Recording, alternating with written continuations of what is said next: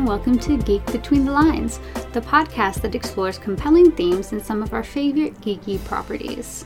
I'm Brittany. And I'm Chris. And this week we are looking at the theme of identity in Avatar: Last Airbender and The Legend of Korra.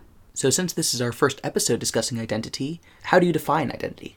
I think when I think about identity, I'm thinking about things that I identify with, things that I resonate with, things that are a part of making up who I am as a person, but not just who I am as a person, but who I am as a person operating in the world, operating in this society that categorizes people and things all the time. So I think while identifying in certain ways can definitely be helpful, sometimes they can maybe be confining in other ways. So yeah, there's kind of big identity ideas, and then there's also maybe some smaller things that people identify with. For example, like race would be a big one that not always, but oftentimes people can tell from first meeting you when they don't know anything else about you, versus something like, maybe for you, it could be like being a gamer or something, where people don't just like look at you and know unless you like have a t-shirt that's basically I'm a gamer. So, yeah. Yeah, it's interesting because I think that you hit on a really important point of identity as part of how you operate within society, and how identity can be something that you choose or it can be something that is chosen for you in some ways, right? Where if you are a feminine presenting person, then you can choose how to enact your femininity, but in some ways, society is going to judge you based off of the way it perceives you, or many people in society. And that's absolutely the case with race, and that's absolutely the case with all sorts of different kinds of things. And so I think it's interesting to see, when are there identities within people or within characters that are chosen, and when are there ones that they feel are more put upon them? Yeah, for sure. Well, I guess we should get into our quote for this episode. So this quote comes from the 20th episode of the first season, which is called The Siege of the North, Part 2. And Zuko has captured Aang, and they're both in this cave, and Zuko's talking about his experience growing up and saying how his dad has said that his sister Zula was born lucky, but he was lucky to be born. I don't need luck, though. I don't want it. I've always had to struggle and fight, and that's made me strong. It's made me who I am. Oh, Zuko. Yeah, I think that this line and this whole scene is such a great way to end the first season of Zuko's arc, where we see him talking about who he is in a way that is based off of the circumstances of his life and the things that he's had to go through and the way they have changed him and altered him in certain ways, and why he has hounded the Avatar, but why he also, that same episode, turns against Admiral Zhao. And I think that that's just...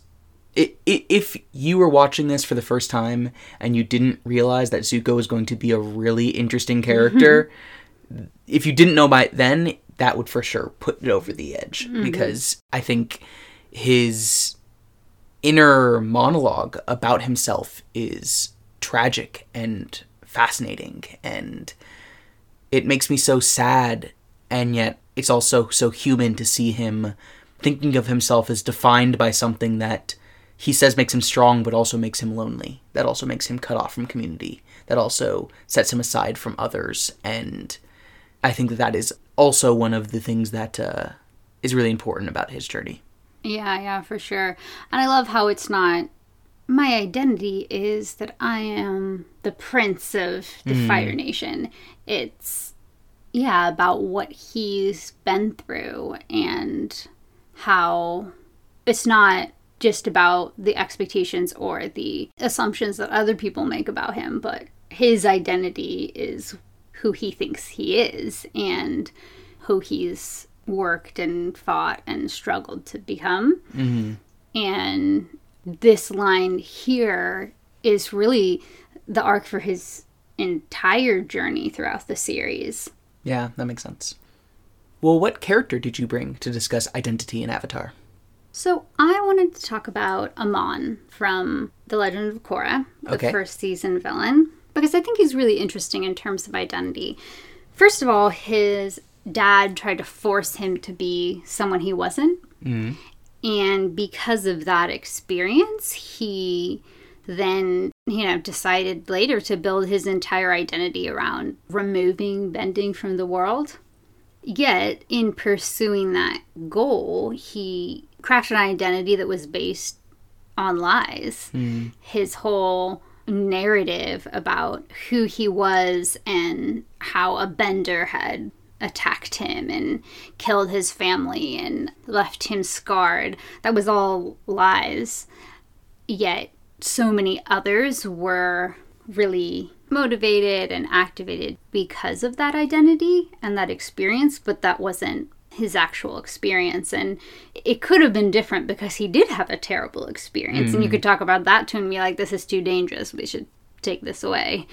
But that's not what he chose to do. And so through his equalizing movement, he also prevented anyone from actually knowing his true identity and who he really was. So yeah, I think it's just such an interesting process of why he made certain decisions, and some of them we don't know why he made them. Mm-hmm. But then, in the end, he's taking bending away from many people, and a lot of them felt like part of their identity was taken away through that process. So yeah, I kind of feel like he's all mixed up in different types of identities and how they inform and influence actions, and on the personal and larger scale. Yeah, and it's interesting because his decision to portray a non-bender who has been attacked is in and of itself a kind of commitment to identity as the source of his power. That he is able to lead these people not because of his ability to take away bending, which is important, but it's part of his bending, right? It's not because of that. It's not because of his charisma. It's because he exemplifies this identity that is unreal, but that he uses as the main kind of way to build support. Well, and also, interestingly, he's appropriating that identity. Mm. He has a ton of power, yet he's saying that he doesn't, so that other people without power will follow him. Yeah, that's so true. And I wish that there was more that we heard about kind of the chi blocking that they do. And was that something that he himself learned to help him maintain this identity? Did he get a master, a martial arts master who knew that and brought them in and had them train those soldiers? Because that to me was always, I think, such an interesting and cool part of his force, that they had this training regimen apparently of getting people who can do these attacks and keep up with benders. But he doesn't go the route of choosing to at least, do we see him use that himself? I don't think we do, right? I'm not sure. I know that he, Korra goes to, meet him on Avatar Aang's island thing, and he makes her pass out. So I don't know if it was because of that, or, obviously that could be bloodbending. But yeah, I think that's interesting that he didn't take that on as his kind of power himself, right? The way that he was trying to use it to empower some of his forces. But I do understand it's a hard sell. People can bloodbend and do horrific things with it. I can do that, and I'm going to use it to help the situation. It's a little bit of a hard sell. Absolutely. Not to say that taking, lying to all these people and taking a different identity of a community you don't actually belong to, not to say that actually is right.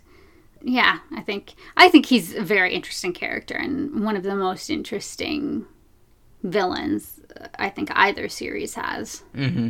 Yeah, I absolutely agree. Well, what about your plot point? I wanted to talk about Aang and Korra's difficulty with certain types of bending.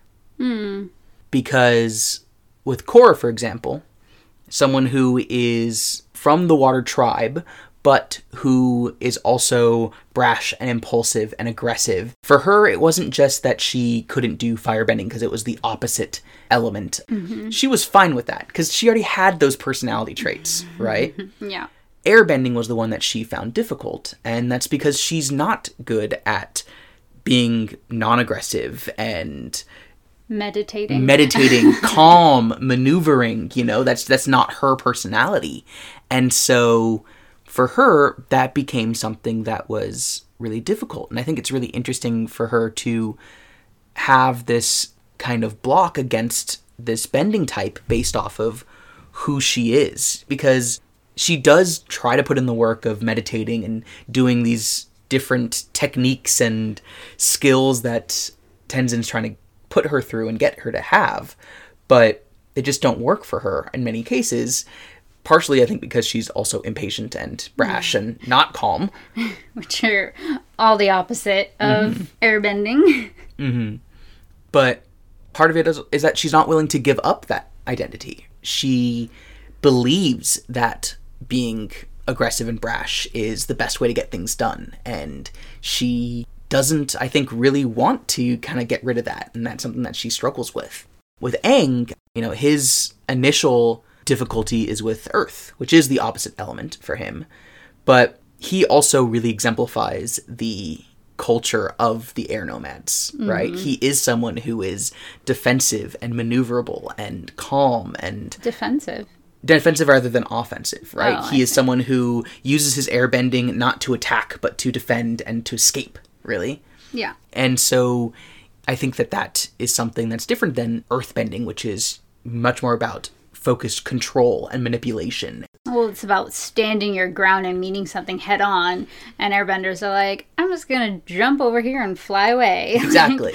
But I also like how Aang also has trouble learning firebending. And that's not, I think, because of a natural aspect of his personality, as much as it is based off of his experiences with it. Where his first time he firebends, he hurts Katara. And he puts a block in place, and he says it out loud that he won't firebend ever again because of its destructive capabilities, and that is not who he wants to be. It's not that he doesn't have that power, and he thankfully rarely has that kind of aggression, except for when he's in the Avatar state, but I think that it's so powerful, and one of the great things about Aang and his compassion, that he chooses not to want to utilize this technique that's based off of passion and aggression and anger. I really appreciate that. And I think that it's not just that he came from a culture of that, which I think is also important, and it's one of the great things about Aang, but it's also that he exemplifies that, and that's a choice that he makes, and it's so crucial to his characterization with, all the way up to his fight against Ozai. And yeah, I just think it's really cool to see a character who not only has struggles with learning skills based off of kind of his identity, but also who he wants his identity to be. Yeah, for sure. Well, did you have a compelling question for me? I do. So I'm wondering what characters you think struggle with their identity the most. Interesting. I mean, Zuko is an obvious choice, as we've discussed ad infinitum. But I think that it's also really important to see him as someone who also has to make a choice, and the choices he makes can change over time, but are in large part based off of who he wants to be, and whether that is, what side of his family that's with, as we discussed in our family episode, and all these other kinds of things. So Zuko's definitely someone who comes to mind. I think that Sokka also struggles with his identity a little bit, as the oldest in Team Avatar and the only non-bender until Suki joins them. He, I think, also feels like this need to be the one who makes the plans and who provides and who, does these other kinds of things that he can do as a way of performing that identity. Who are you thinking?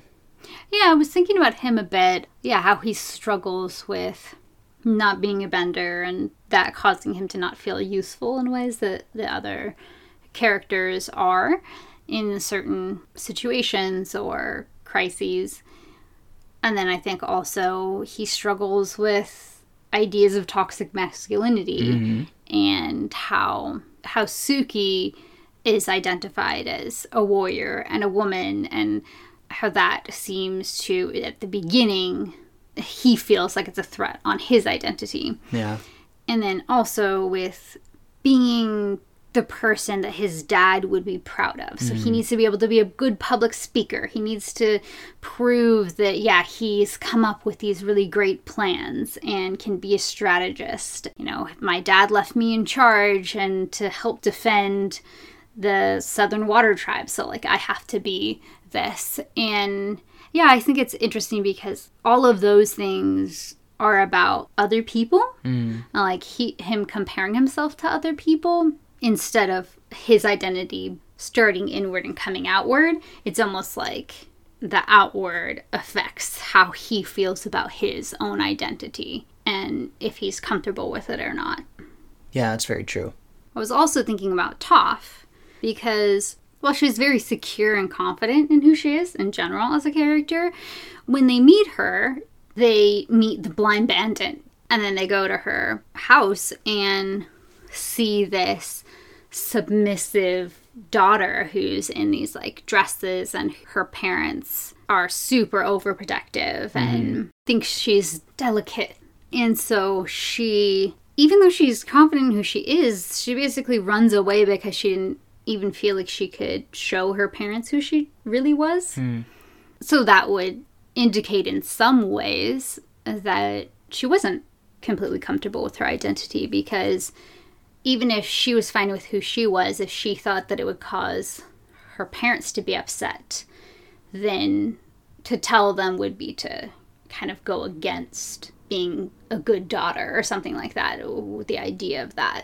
Yeah, definitely something that would be interesting to see reconciled more. Maybe if we, as we go through the graphic novels, we'll see something about that, but I think it's a really good point. Well, I was wondering, based off of some conversations that you and I have had about how some people, i.e. me, are more flexible in our personalities. We are people who can merge with other people and who often can adapt and change kind of the aspects of our personalities that we exemplify based off the people that we're around. And so I was wondering who you saw in Avatar as having the most flexible personalities. I think Bolin does that. Yeah, he goes from being a pro-bender, you know, and doing that with his brother, to being a part of Team Avatar, to being in Movers, to having Eska as his girlfriend and who orders him around and tells him when he can leave and such. And I think once he gets to Suyin City, he wants to be able to be a metal bender, but he can't be a metal bender. But as soon as he can be a lava bender, he like completely leans into that and is excited about it and fine with it. Also, when he meets some of his family members, just like, oh, let's join in, you know, he's just very, I think, flexible in social situations where he can find maybe not always fun place to be, but at least a place. Totally. Yeah, I think he's also very kind of immediately trusting, at times to his disadvantage, as when he joins Kuvira's army. And he keeps being like, no, she's great. When he joins the street gangs in the first season. Yeah, so I think that he's an interesting character. He definitely was one of the ones I was thinking too, as someone who can very much fit in anywhere and wants to fit in anywhere, and will kind of be someone who doesn't exactly make waves so that he can fit in places. I think another person who's like that, though, in some ways, is Uncle Iroh. Because he clearly was the general of the army, which would show a very different side of him than we've ever seen. And then he decides to go be exiled with Zuko and starts music night on the ship they're in, and he also is a part of the White Lotus. And he gets along great in the Earth Nation, where Zuko is having some trouble adjusting, but He's like, I'm just going to work at this tea shop, and now I'm going to start my own tea shop. And ultimately goes into the spirit world community and just hangs out there for all of eternity. Yeah. So yeah, he seems quite adaptable. Definitely. Yeah, I think he kind of changes his personality less than Bolin does, but he's clearly comfortable wherever and also charming to whoever, so he can be fine in almost any environment. Yeah. I think Aang can do it a little bit too, because he can go into the Fire Nation and make friends and have a dance party, but he wouldn't be comfortable just living in the Fire Nation if he couldn't have covert dance parties, right? So it's like he has it a little bit where he can basically make friends anywhere he goes, but he still does have some very core things to who he is that makes it more difficult for him than, I think, both Bolin and Iroh in terms of being able to adapt. Yeah, absolutely. I was thinking about Aang also kind of his ability to not only adapt to people, but also to situations where he can go into the library and be respectful to the spirit there, or he can talk to Ko and have his face completely blank, right? Which is a very not Aang type of thing to do. Yeah. And that was amazing. I would not be able to do that. For sure. So I think that even though he definitely likes to bring out his kind of wacky, fun personality, he also can fit in with most people and in most situations. Well, what missed opportunity did you bring? So yeah, I was thinking about how I would love to see more community identity. Because in like our society, there's all sorts of groups based off of like a shared identity. You know, for example, like Black student groups or LGBTQ groups or even like groups for artists. You know, there's all sorts of groups that are based on shared identities of people, and that's what brings them together for support, for activation, for enjoyment of being in that space. And so we don't really get to see that much. You do have that with the White Lotus a little bit, right? They have some amount of loyalty to each other and some amount of like camaraderie based off of their ideals and like the way they think about things. And you also have something like the Kyoshi warriors, who seem to have a very unique and strong identity. But we don't necessarily see how others on the island relate to Kyoshi. You know, so I just wish we got to see a little bit more of, community identities, how those are formed and sustained in the series. Yeah, totally. What about you?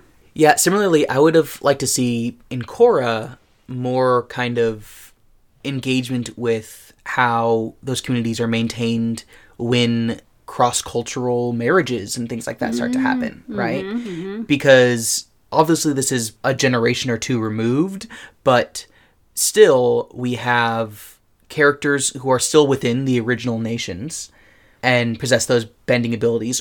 And we have Republic City, which really we only see as having an identity that is metropolitan, where everyone is welcome and everyone lives here. And they no longer, even though they might have specific bending capabilities, they don't identify as that type of bending. They don't wear that cultural garb. They, can join a gang as triple threats where, everyone is welcome and all these other kinds of things. What does that mean for someone who maybe their parents look at Mako and Bolin, for example? I think Bolin's a really good example, actually. But someone whose parents were a firebender and an earthbender, and the children are one's a firebender, one's an earthbender, but they're not raised necessarily with anything that shows them as having firebending or earthbending culture. So not only do I think it's really interesting to think of Bolin as a lava bender because he's the child of a firebender and earthbender, which is never really talked about, but I think would be really cool to discuss.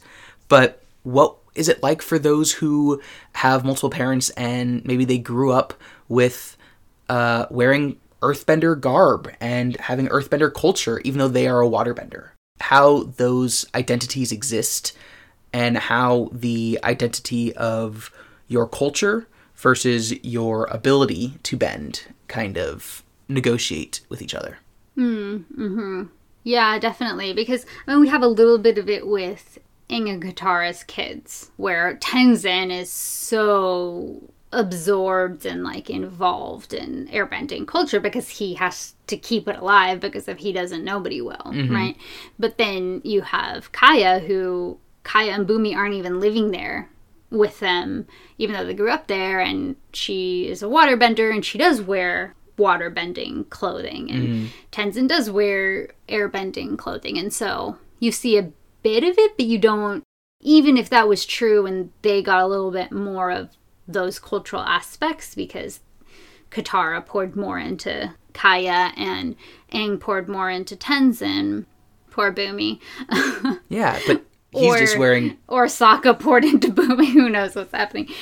But we don't really get to see how, that kind of cross-cultural, how even when they come together, they're more interacting with each other in terms of like sibling relationships than like cultural relationships, which would make sense because most of the time you are coming from a little bit more of a similar background among siblings. But yeah, that is interesting. I mean, and it's interesting because one of my sisters lives in Japan and she's been there for 7.5 years, I think, and speaks Japanese and teaches there and has Japanese friends and everything, and so she's much more in touch with that side of our racial identity than I am.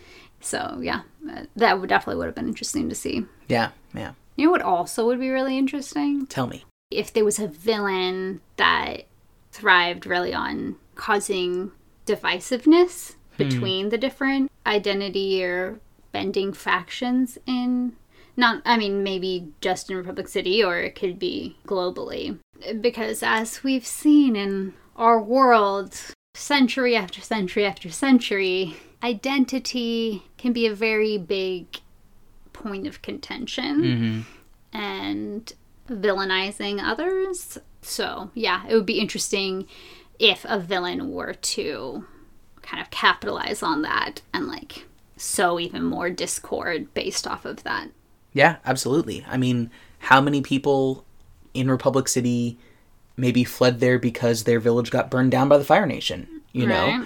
And sure, they're living now in a new multicultural city, but that doesn't mean they don't hold a grudge, you know? That doesn't mean that they don't remember what happened. Oh yeah, they remember what happened. And like, I don't blame them. Like, doesn't mean you hate everyone who's a firebender or something like that because of it. But like, I can understand. There was somebody that I had met and her parents had been, she was quite a bit older than me, and her parents had experienced some horrible things under Japanese imperialism and colonization of parts of Southeast Asia, and you know, was not a big fan of Japan. And it's like, I understand why there would be lingering feelings of, I don't know, all sorts of complicated thoughts. And especially when people haven't made official apologies, and it makes it changes the situation too. Yeah, absolutely. I wonder if one of the reasons Republic City has been able to have this kind of sense of multiculturalism without much friction, except between benders and non-benders, really, but not cultural friction, is because it doesn't have a national identity pre-Republic City, or at least that we don't see it. I think technically it was Earth Kingdom territory that the Fire Nation had colonized and then gave up as this like new city, but it seems like, because when I think about the ongoing process of multiculturalism in cities around the world, so much of, I think, the problems come from this idea of nationalism and of belonging, right? Of ownership. And obviously, a lot of that is nonsense, considering indigenous peoples have been wiped out and dislocated and settler colonialized for centuries. But, you know, we see ideas of white nationalism or anti-immigrant rhetoric that respond to multiculturalism, but respond from a place of kind of ownership. If no one has that in Republic City, does that affect that? I honestly just, I don't know. This is less of a takeaway and more of a compelling question, I guess. But it's just what's on my mind right now. What, so you think personhood is more important than belonging to a country with pretty much arbitrary borders and that are maintained by weapons of mass destruction? Yes, I do. So what's your takeaway? So I guess my takeaway is kind of, when I was thinking about Amon, and even when you were talking about something, now it's slipping my mind. It probably wasn't important. It's just kind of like this idea of like the correlation between identity and agency. And it's just something that, I'm thinking about more because he had some of his agency taken away by his father, and that spurred on part of his future building of his identity, right? But then he also like was taking Benny away from people, which is taking some amount of agency away, and that for a lot of those people is taking part of their identity away. And then it kind of leads me to think about how that is involved. Oh yeah, that's what you were talking about, how Aang is a very specific way except when he's in the avatar state, and how the avatar state affects like agency and identity. Before he could kind of control it in some ways, he was causing a lot of destruction, and that was really distressing for him because that was so not him.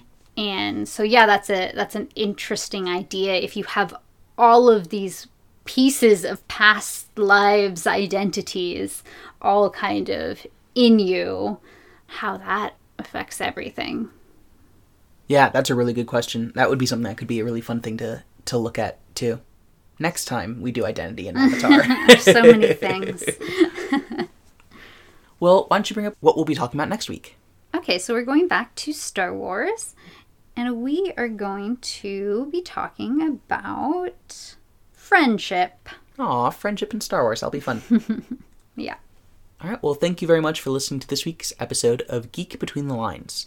You can find us on social media by searching for Geek Between the Lines on Facebook, Instagram, Twitter, or Pinterest, or going to our website at bit.ly/geekbetweenthelines. You can also join our patrons at patreon.com/geekbetweenthelines, where you can find all sorts of great extra content and episodes that we make for our patrons. If you want a taste of that, this month we've put out, instead of our 5 monthly recommendations that just go to our patrons, talking about other podcasts, shows, books, activities, other things that we think that people should look into and try to do, we have put some of those out there for everyone, for in particular things that they can do while they're isolated in this trying time with COVID-19. So you can find that on our Patreon.